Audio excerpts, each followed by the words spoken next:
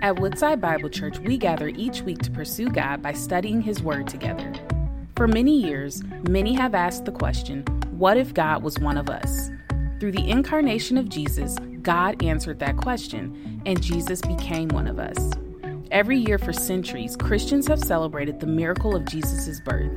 This Christmas season, we're diving into a new series, Emmanuel, God with us, learning how the arrival of Jesus Christ changes everything. He came to save us, a broken and crooked world, a fallen people. Join us this Christmas as we explore the miracle of Jesus' incarnation and the impact it still has on us.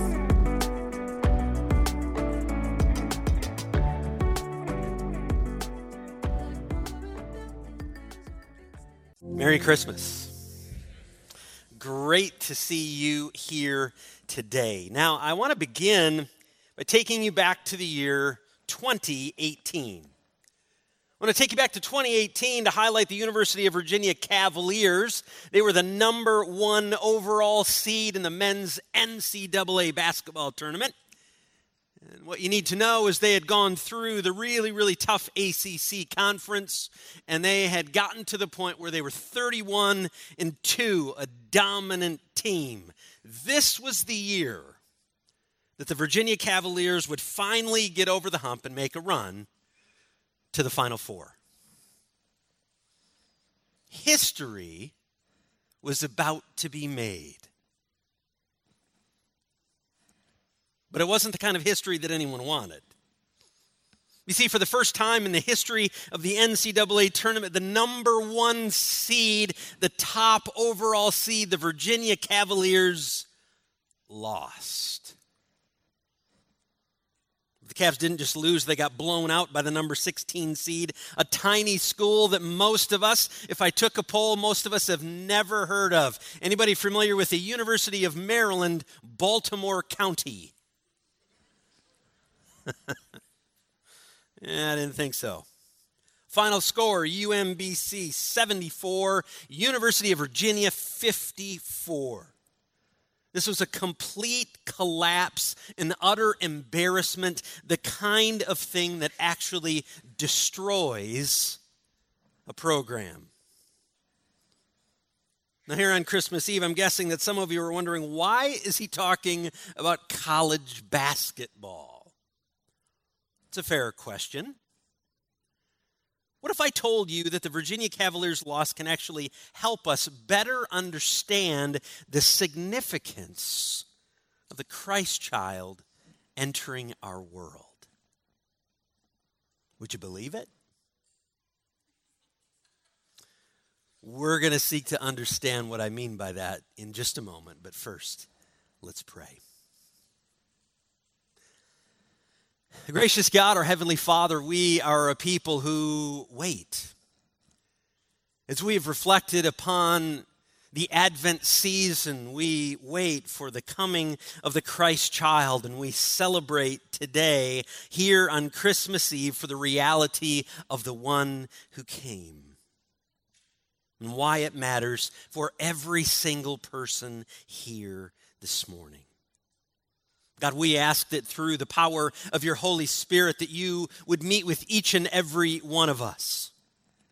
That as we open your word, God, that you might interact with us. So God, we pray for eyes to see the truth of your word. We pray for ears to hear this truth today, God.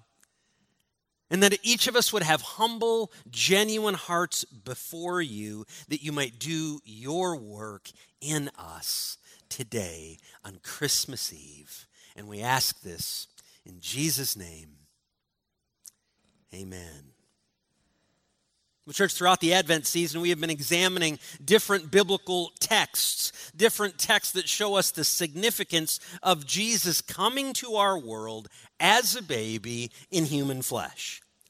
Theologians call this the Incarnation.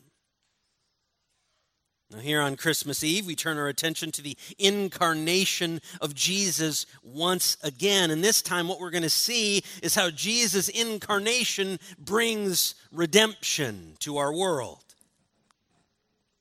Now, before I go any further, I want to acknowledge something to you today. In just that one sentence, I just dropped a couple of theological terms on you. I dropped incarnation and I mentioned the word redemption. And the reality is both of them are significant and important to you personally. And that's exactly why we're going to turn to the scriptures to learn more. So let's turn to the Word of God and allow a letter that a man named Paul wrote to the Galatian believers teach us. So I want to encourage you to go ahead and grab your Bible. You're going to find that on page 974 in our church Bibles. Again, we are reading Galatians chapter 4, verse 1. Now, as you're going there, I want to set the stage for you a little bit. Paul is the man who writes this letter. Paul is a missionary. He is a church planter. And what he's done is he's planted churches throughout the region of Galatia, which is known as modern-day Turkey. Now, to be clear, the culture is Roman in its beliefs. It is Roman in its attitudes. And it is into this backdrop that the Apostle Paul enters and he proclaims the truth of Jesus, the Christ. So let's read our text together. Galatians chapter 4. We're going to be reading verses 1 through 7. Here's what Paul writes. He says, I mean that the heir, as long as he is a child, is no different from a slave, though he is the owner of everything.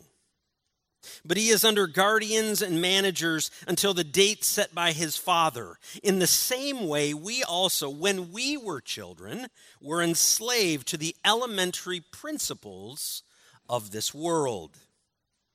But when the fullness of time had come, God sent forth his Son, born of a woman, born under the law, to redeem those who were under the law, so that we might receive adoption as sons. And because you are sons, God has sent the Spirit of his Son into our hearts, crying, Abba, Father. So you are no longer a slave, but a son. And if a son, then an heir through God. You see, what the Apostle Paul has just done right there in that portion of Scripture is really simple. It's really direct. What he's done is he has revealed the difference of a life under law compared to a life of faith in Jesus. He's emphasized the difference of life under law with its rules and its regulations, with its striving, with its trying harder. And he's compared that with a life in Jesus. And make no mistake today, the difference is mind-boggling.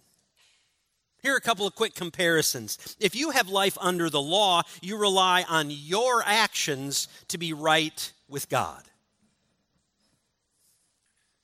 Conversely, if you are in a life of faith in Christ, you depend on the actions and the work of Jesus to be right with God. With a life under law, you must behave before you belong. In a life in Christ, it's the opposite. You belong, and then your behavior begins to change through the power of God in your life. I might say, well, Pastor, how can you make those distinctions? How can you have such clear conviction about those distinctions? Let's return to Paul's words and see why. Let's look at just those first 3 verses with a little more depth. He says, I mean that the heir, as long as he is a child, is no different from a slave, though is the owner of everything. But he is where guardians and under managers until the date set by his father. In the same way, we also, when we were children, were enslaved to the elementary principles of this world. Here, what the Apostle Paul is showing us is the first of 3 specific actions that you and I must have to experience true and lasting freedom. We must recognize our condition. You and I must recognize our condition before a holy and righteous God. You see, Paul wants his readers to see with great clarity the condition that you and I find ourselves in, and make no mistake, that is being enslaved. He explains that unless you're the owner, you have no personal ownership. You have no rights. You have no privileges. Even a child heir would be dependent upon others. He would be dependent upon guardians. He would be dependent upon teachers. He would be dependent upon managers. They all had control over the life of this child in this setting.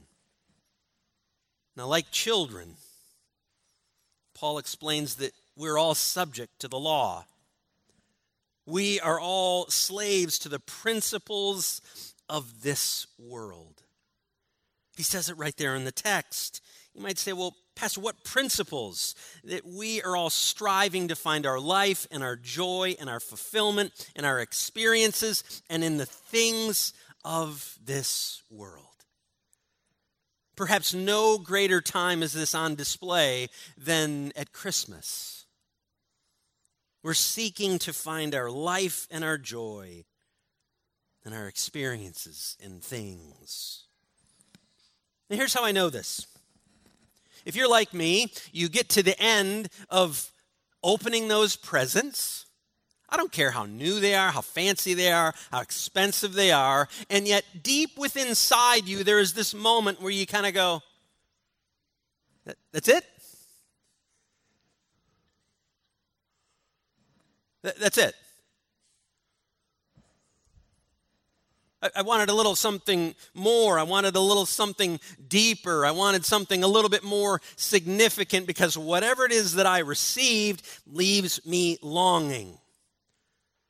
You see, the truth is we're all searching for heaven from the things of this world. And we're doing that instead of resting in the God of heaven to provide for our deepest longings. This is why the most expensive gifts and even the most wonderful experiences often leave you and I unsatisfied. Now, as we acknowledge this reality, we're left with a couple of obvious questions. Say, well, where can we find something different? I got that fancy new thing. Where can I find something different that meets those longings? Let's look back at our text. Look at verses 4 and 5. The Apostle Paul writes, "But when the fullness of time had come, God sent forth his Son, born of a woman, born under the law, to redeem those who were under the law." That is the truth of Christmas right there. Our deepest longings are only found in the Son who came. That is the reality and the most significant thing that can happen to you at Christmas. The Apostle Paul points us towards the only action that will give you and me true and lasting freedom. When we trust in God's saving action. When you and I place our faith, place our trust in the work of Jesus the Christ on the cross. Verse 4 tells us that that at the appropriate time, God sent his Son into the world. Church, this is the incarnation.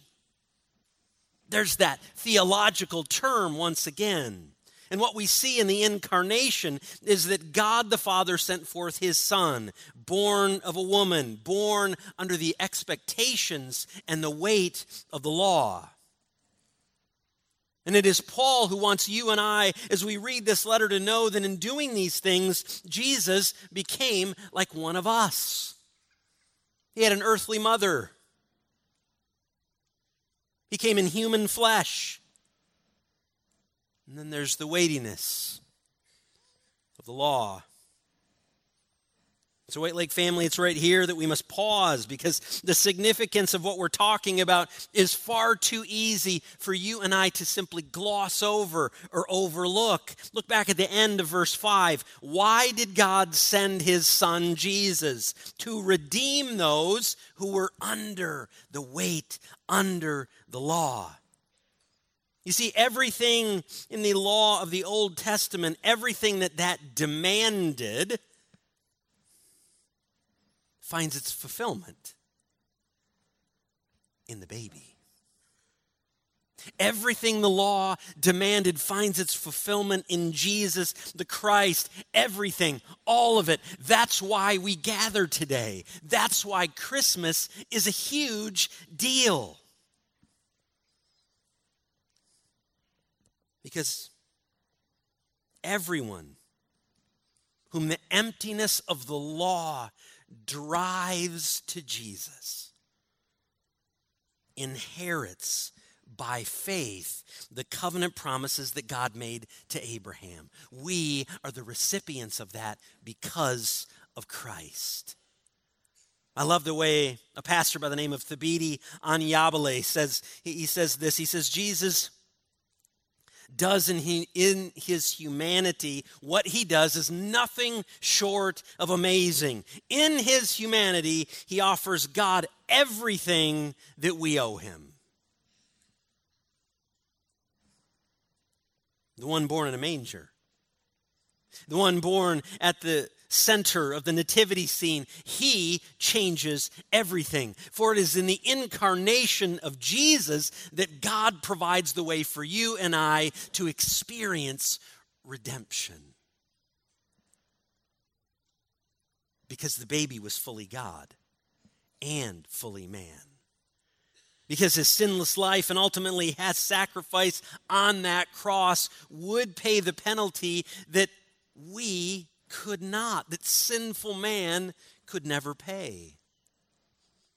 I think John Stott explains it perfectly. He says the divinity of Christ, the humanity of Christ, the righteousness of Christ uniquely qualified him as our Redeemer. This is why the action that I encourage all of us to experience today is trust.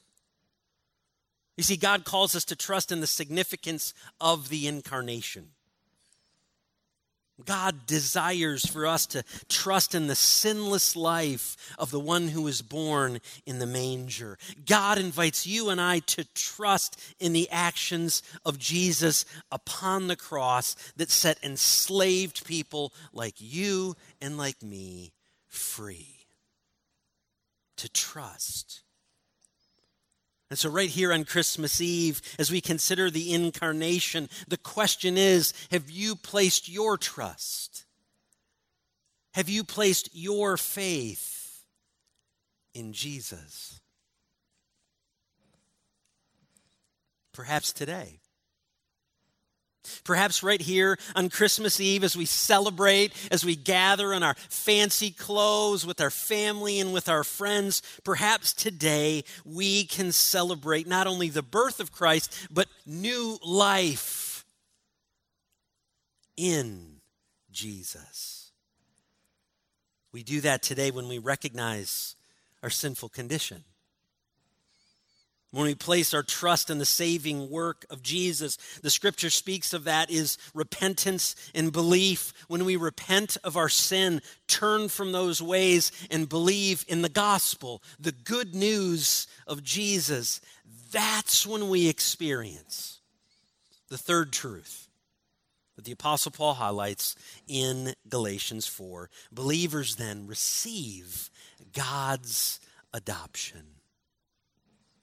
We receive the adoption of God through faith in Jesus. Let's look back at the Apostle Paul, verses 5, the second half of 5 through verse 7. He says, so that we might receive adoption as sons.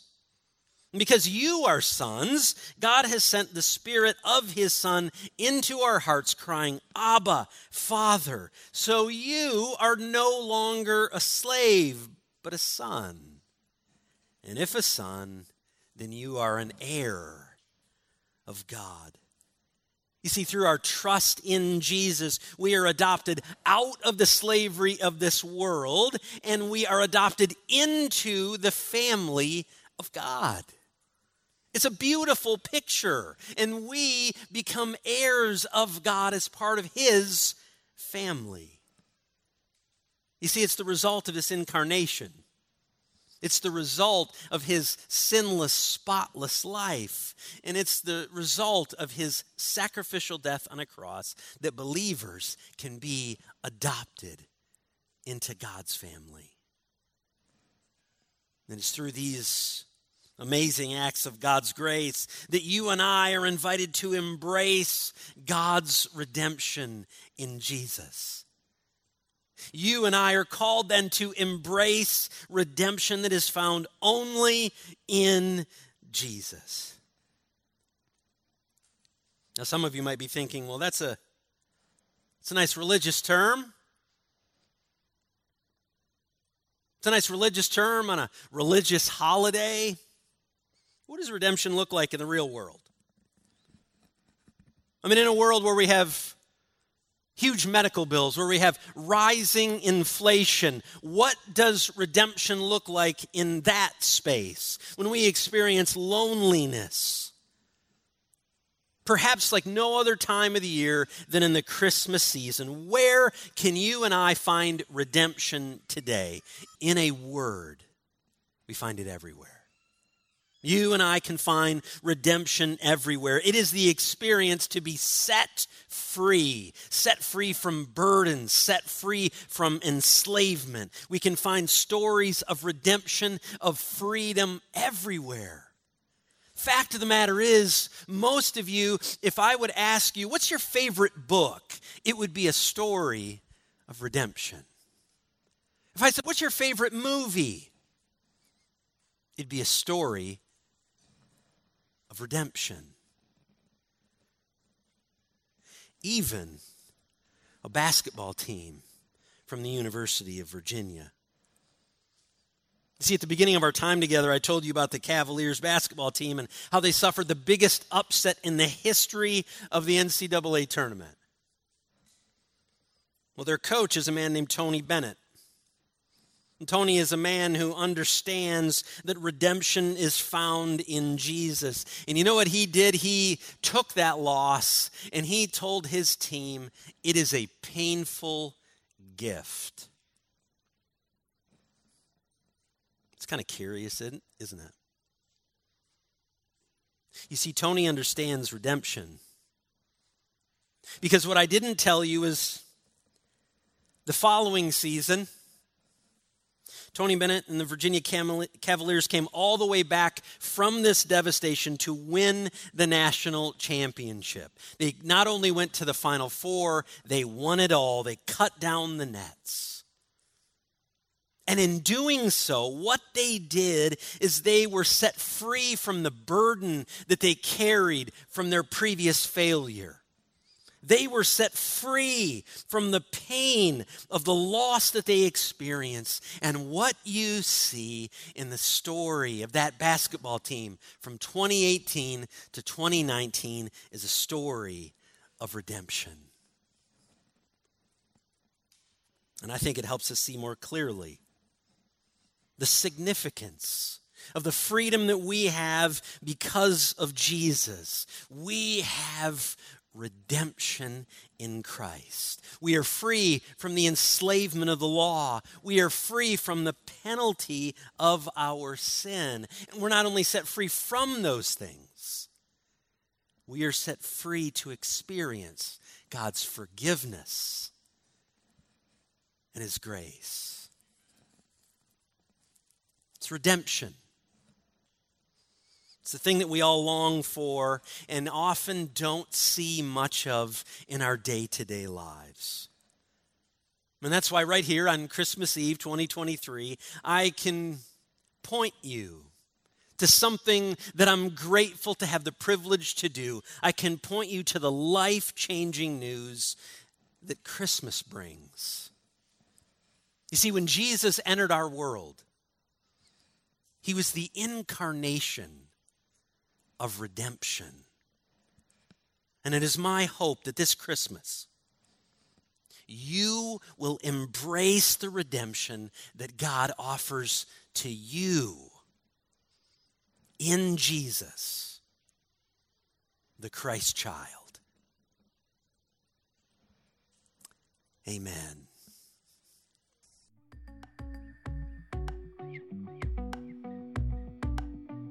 Thank you for joining us as we study God's Word together. We would love to hear how God is moving in your heart and get you connected into the Woodside Bible Church family.